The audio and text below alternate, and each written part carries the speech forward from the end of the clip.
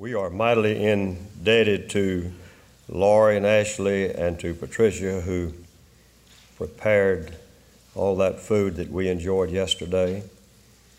And then Laurie and Ashley did all the setting up and the preparation for the 2 meals. The food was just delicious, 6 huge things of different kinds of soup. And it was just marvelous. A lot of work that they put into that, and we are indebted to them, all the cleaning up they did. Almost all of our men were present. We had about 6 or 7 outside the church here that came. If we hadn't had a single one of those, it would have been worth our time and effort. It was just unbelievable day. At the close of that day then, we had that pumpkin carving that Hope and Jim allow their home to be open and to be enjoyed. A huge group over there, and more huge things of soup. It was just, that was enjoyable. At the close of the day, one of the men said, "This has been a good day." I thought that was a monumental understatement. And the job that Alan Webster did yesterday was beyond words. Beyond words. I thought, I wish we could have filled this building up with men and had chairs in the aisles from other congregations here. It was just, I wish that brother could go somewhere every Saturday of every week, month, and year doing what he did here yesterday. I don't know of a more talented man in the church than Alan Webster. He is just beyond words in my judgment. What he does, what he accomplishes, and that material yesterday was just indescribable in its value and the monumental amount of material in what he did was just mind-numbing. And it was indeed a great day. I try not to, but almost envy that brother with the kind of ability and mind that he has, and what he accomplishes is just astounding. He is a mighty servant of God, and he has done worlds of work already, and he's only 52.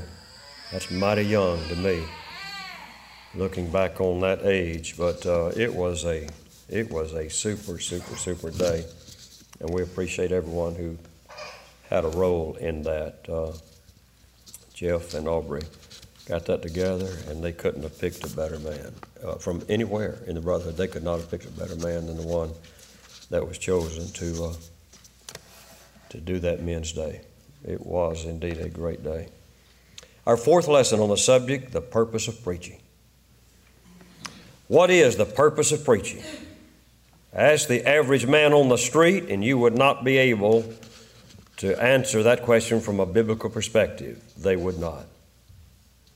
It is obvious that many preachers do not know the right answer to this question, and many of them are in pulpits of the Church of Christ. One might ask, how do you know that? Well, just look at the kind of preaching being done. I hear statements about that kind of preaching being done all of the time from people, men and women all over the brotherhood, who are sick to death of much of the preaching that is being done under the guise of gospel preaching in the church today. It is apparent that much of the preaching being done today is feel-good preaching. Just look at the status of so many congregations and see if that's not the case. Look at the conduct and behavior that stems from the kind of preaching that people are hearing today. It is apparent that much of the preaching being done today is indeed feel-good preaching. People want to feel good about themselves in spite of what they believe and how they live. Only one person has a right to feel good about himself, and that's a person who has obeyed the gospel and is endeavoring to live the Christian life. No man has a right to feel right when he's not doing right. Did Adam and Eve have a right to feel good when they ate of the forbidden fruit? Cain, when he refused to worship as God commanded? Noah, when he got drunk and lay exposed in his tent? Abraham, when he lied about his relationship with his wife? Jacob, when he lied to his father as to who he was? Joseph's brothers, when they lied to their father about their own brother? Moses and Aaron, when they struck the rock? Aaron, when he made a golden calf and led people astray. Did Israel have a right to feel good about themselves when they refused to take the land that God had promised them over and over again? Those people during the period of the judges who ceased not from their own doings nor from their stubborn way. Saul, when he spent 40 years neglecting to inquire of the Ark of the Covenant that symbolized God's presence with the nation. To David, at the close of each of these days, one with adultery and another with murder, have a right to feel good about himself. Solomon, when he turned away from God, filled the nation with idolatry. Judas, when he placed the betrayal kiss on the cheek of Christ. Judas has, along with so many others, always been a sad man in my mind.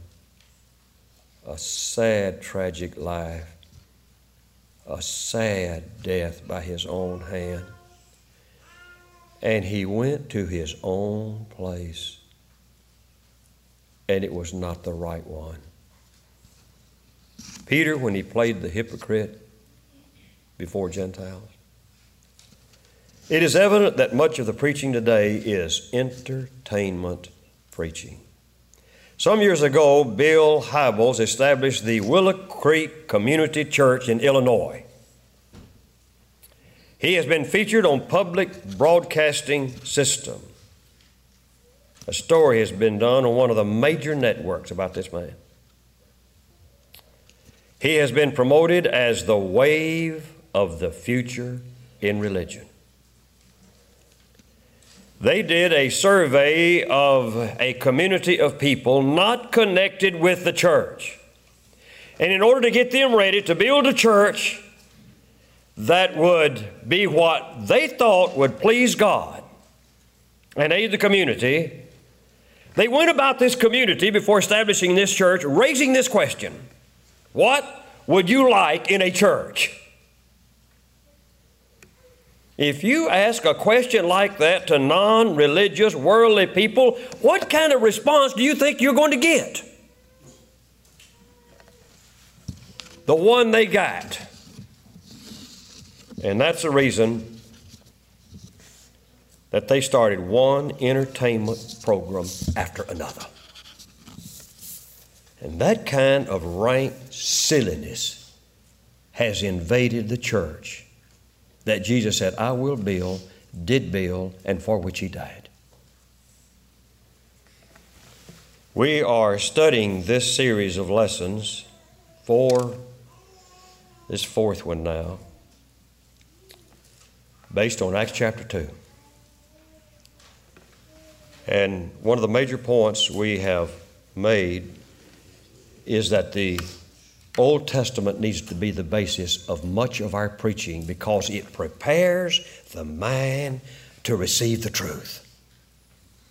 It's an attitude developer, and it sharpens our minds. It gets our minds ready to receive the truths of the New Testament.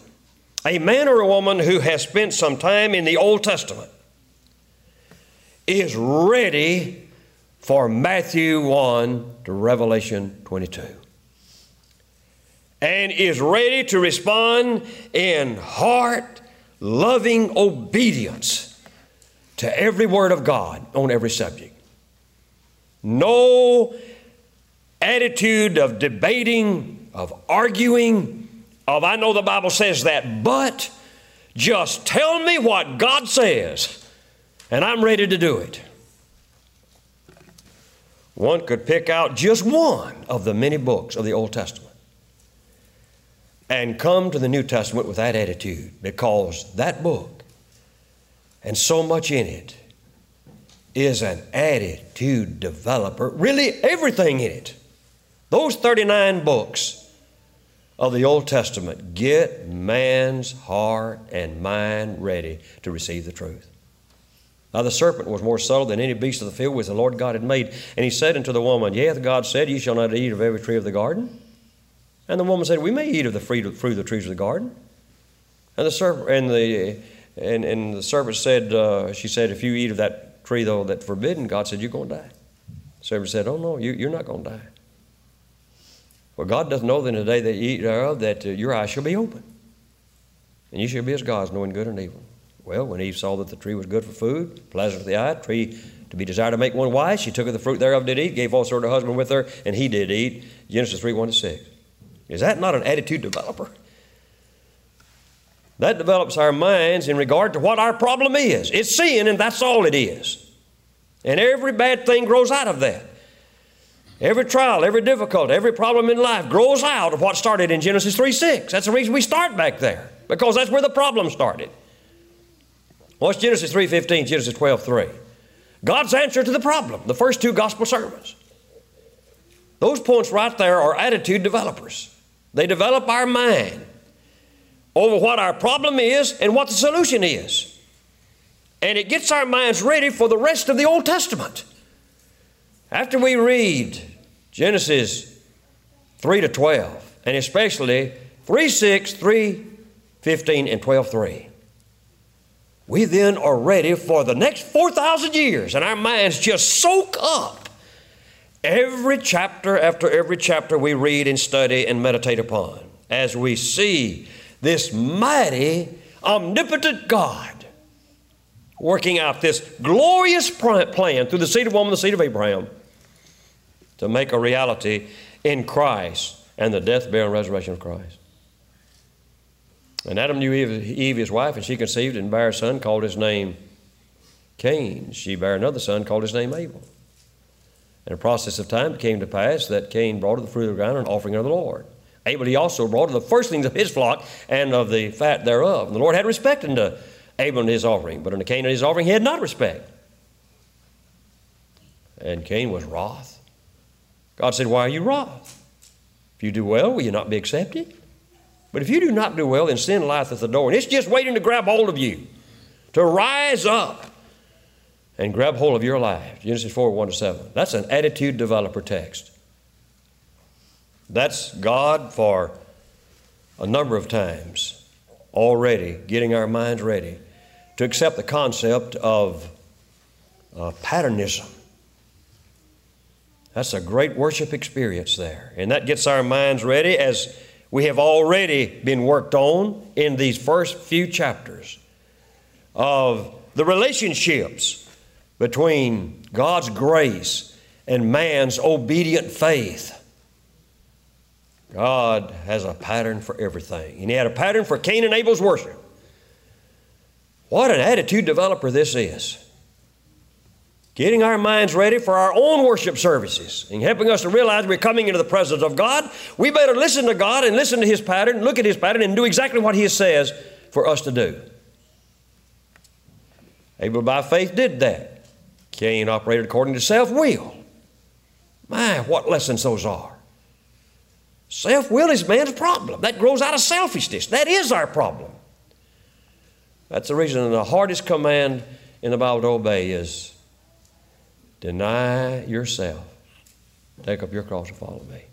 Because every waking moment we're in a battle with self. What I want in contrast to what God wants. What I need to do in contrast to what God, or in harmony with what God wants me to do. Trying to make our wants and our needs the same so that we will need what we want and want what we need. And that will enable us to do the right thing.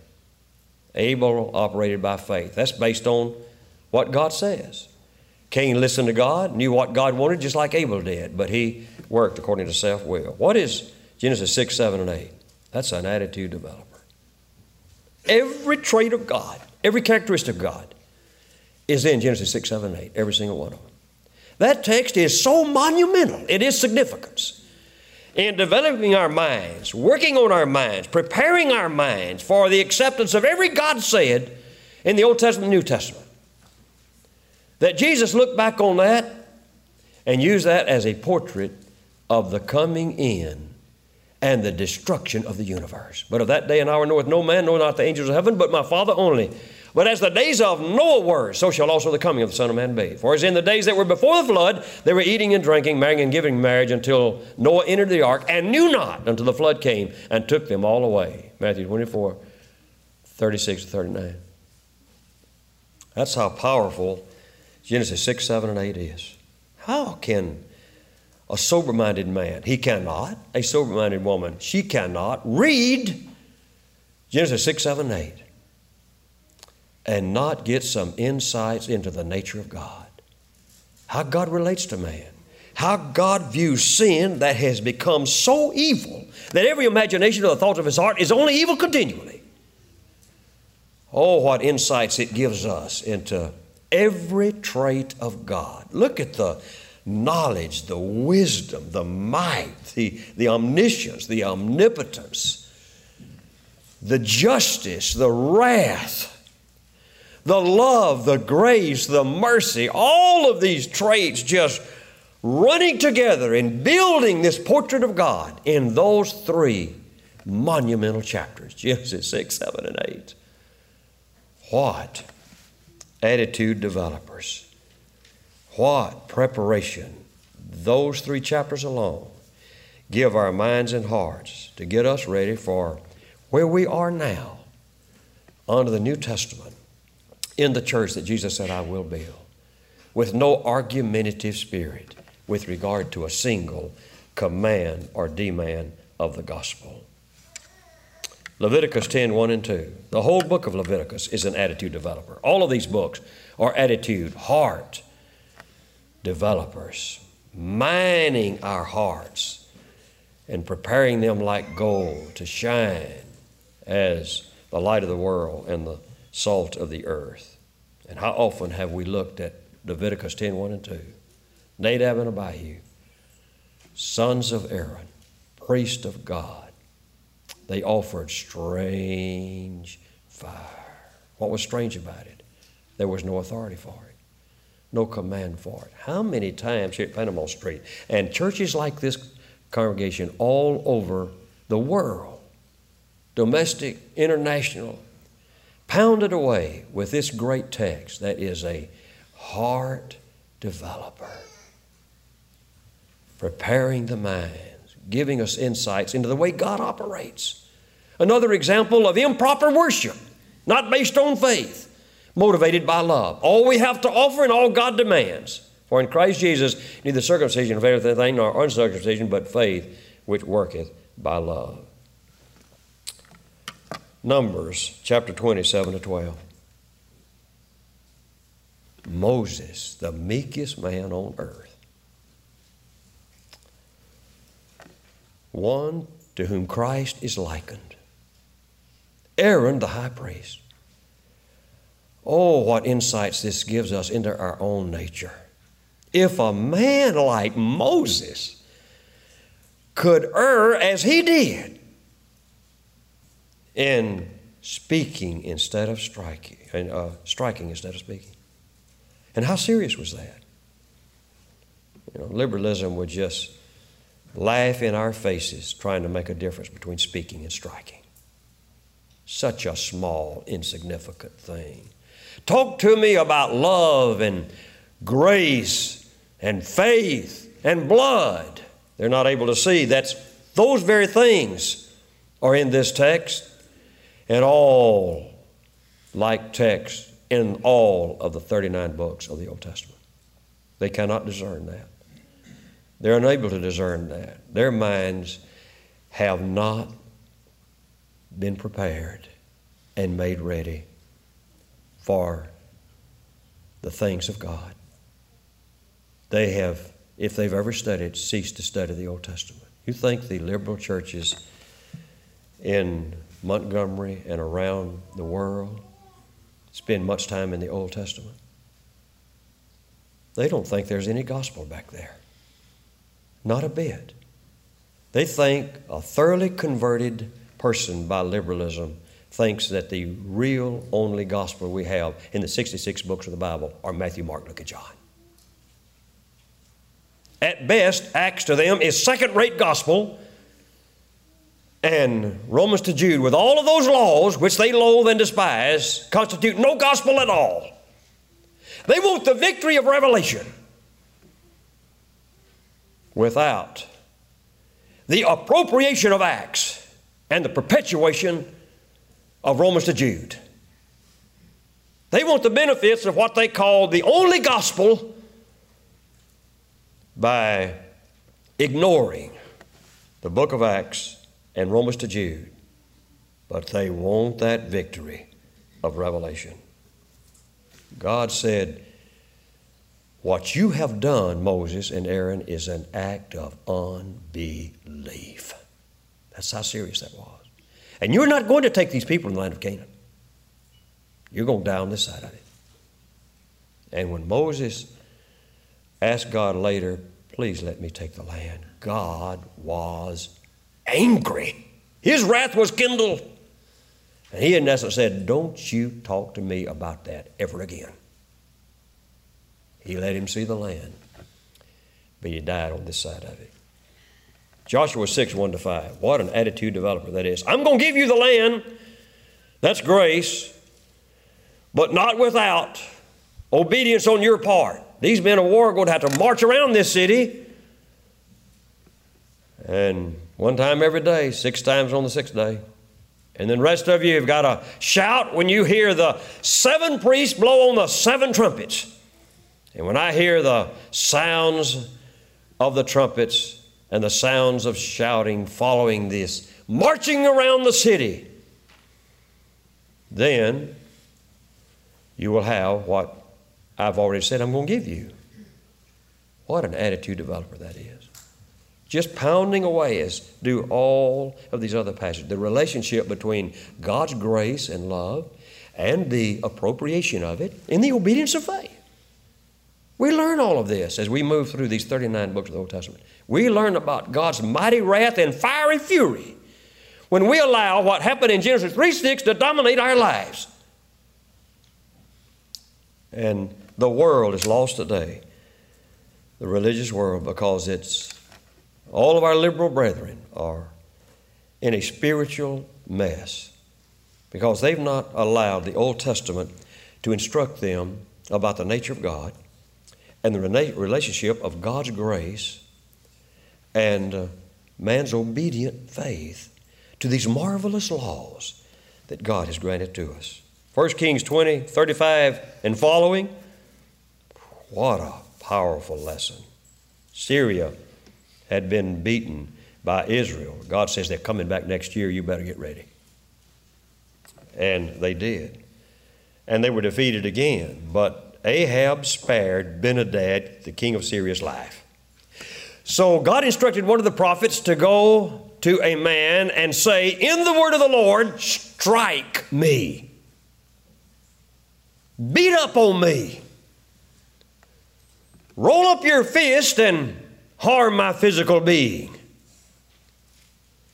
This man said, oh, you could just see his mind working. I'm not about to do that. Strike a prophet of God? Why, I wouldn't strike you with my little finger. You can hear his mind thinking like that. And this prophet said, okay, when you leave me, a lion is going to meet you and kill you. And that's exactly what occurred. Was that an attitude developer for the next man that he went to and said, strike me? Can you not see that one incident bore down on the mind of this second man? Do you think he had any problem raising his fist and striking this prophet?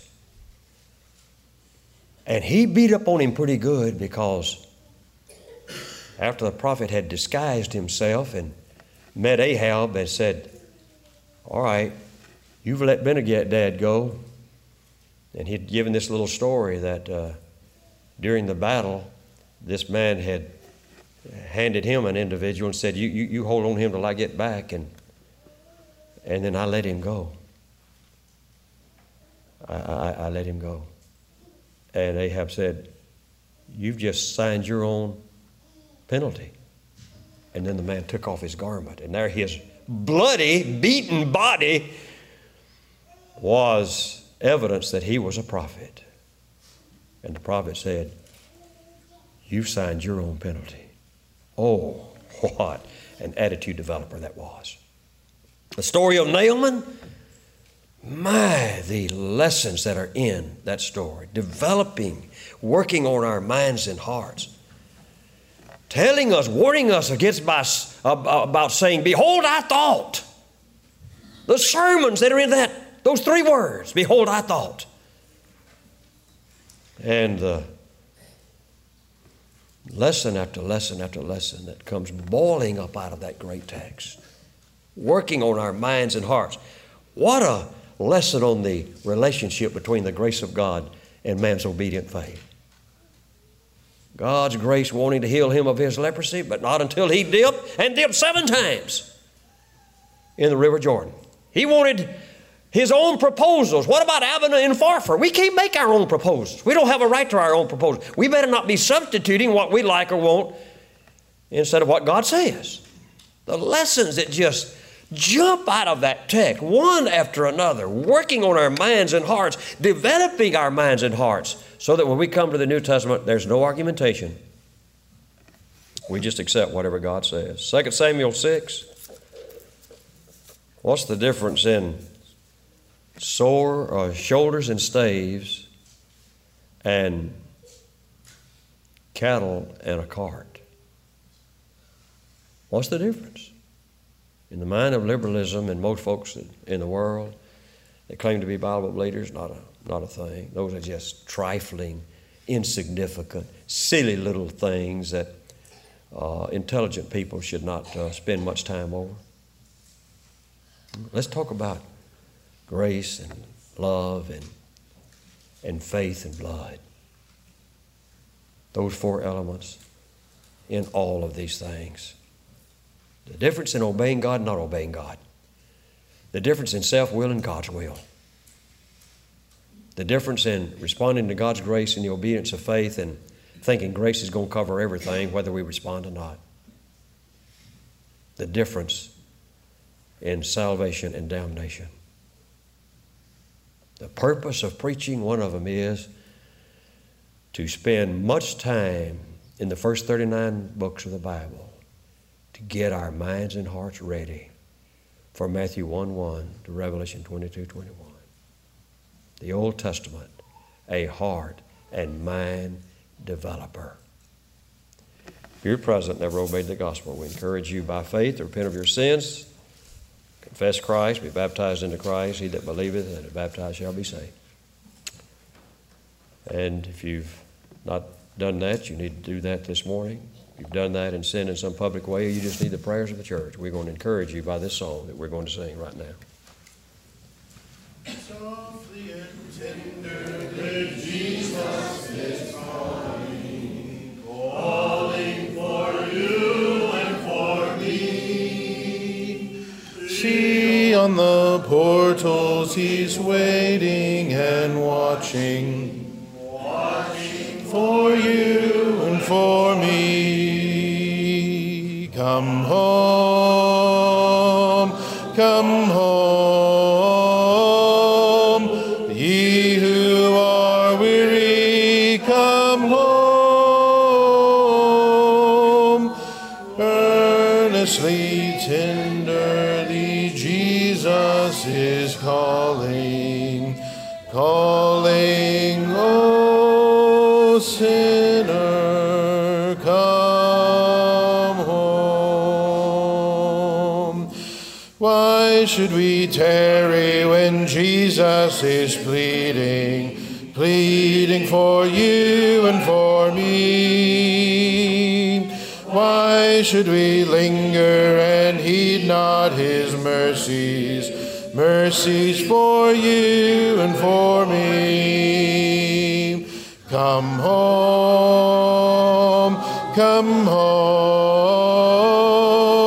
ye who are weary, come home.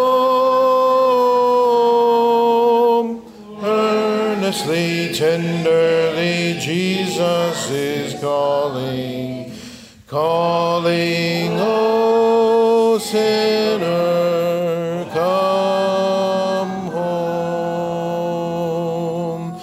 Oh, for the wonderful love he has promised, promised for you and for me. Though we have sinned, he has mercy and pardon, pardon for you and for me. Come home, come home, ye who are weary, come home. Earnestly, tenderly, Jesus is calling, calling, O sinner, come home.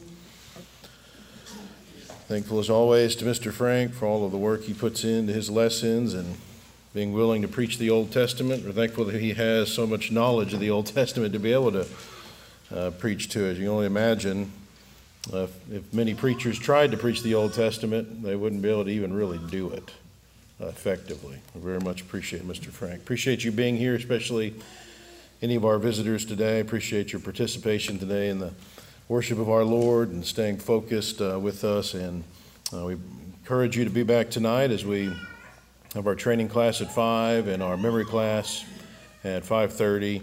And then worship again at 6. I'll be continuing the Culture War series. I think we're on session number 19 on that. And our third one on childbearing. So I encourage you to be here tonight for that. Our closing song will be number 222.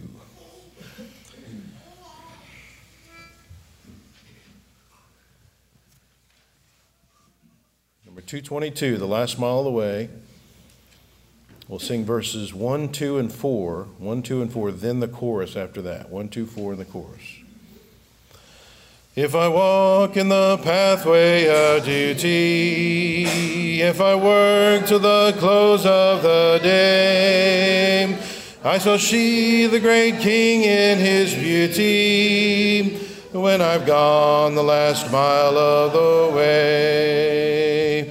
If for Christ I proclaim the glad story, if I seek for his sheep gone astray, I am sure he will show me his glory when I've gone the last mile of the way.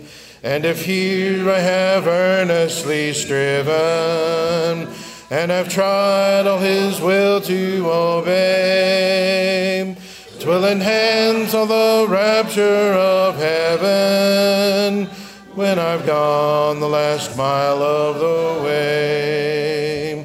When I've gone the last mile of the way, I will rest at the close of the day. And I know there are joys that await me when I've gone the last mile of the way.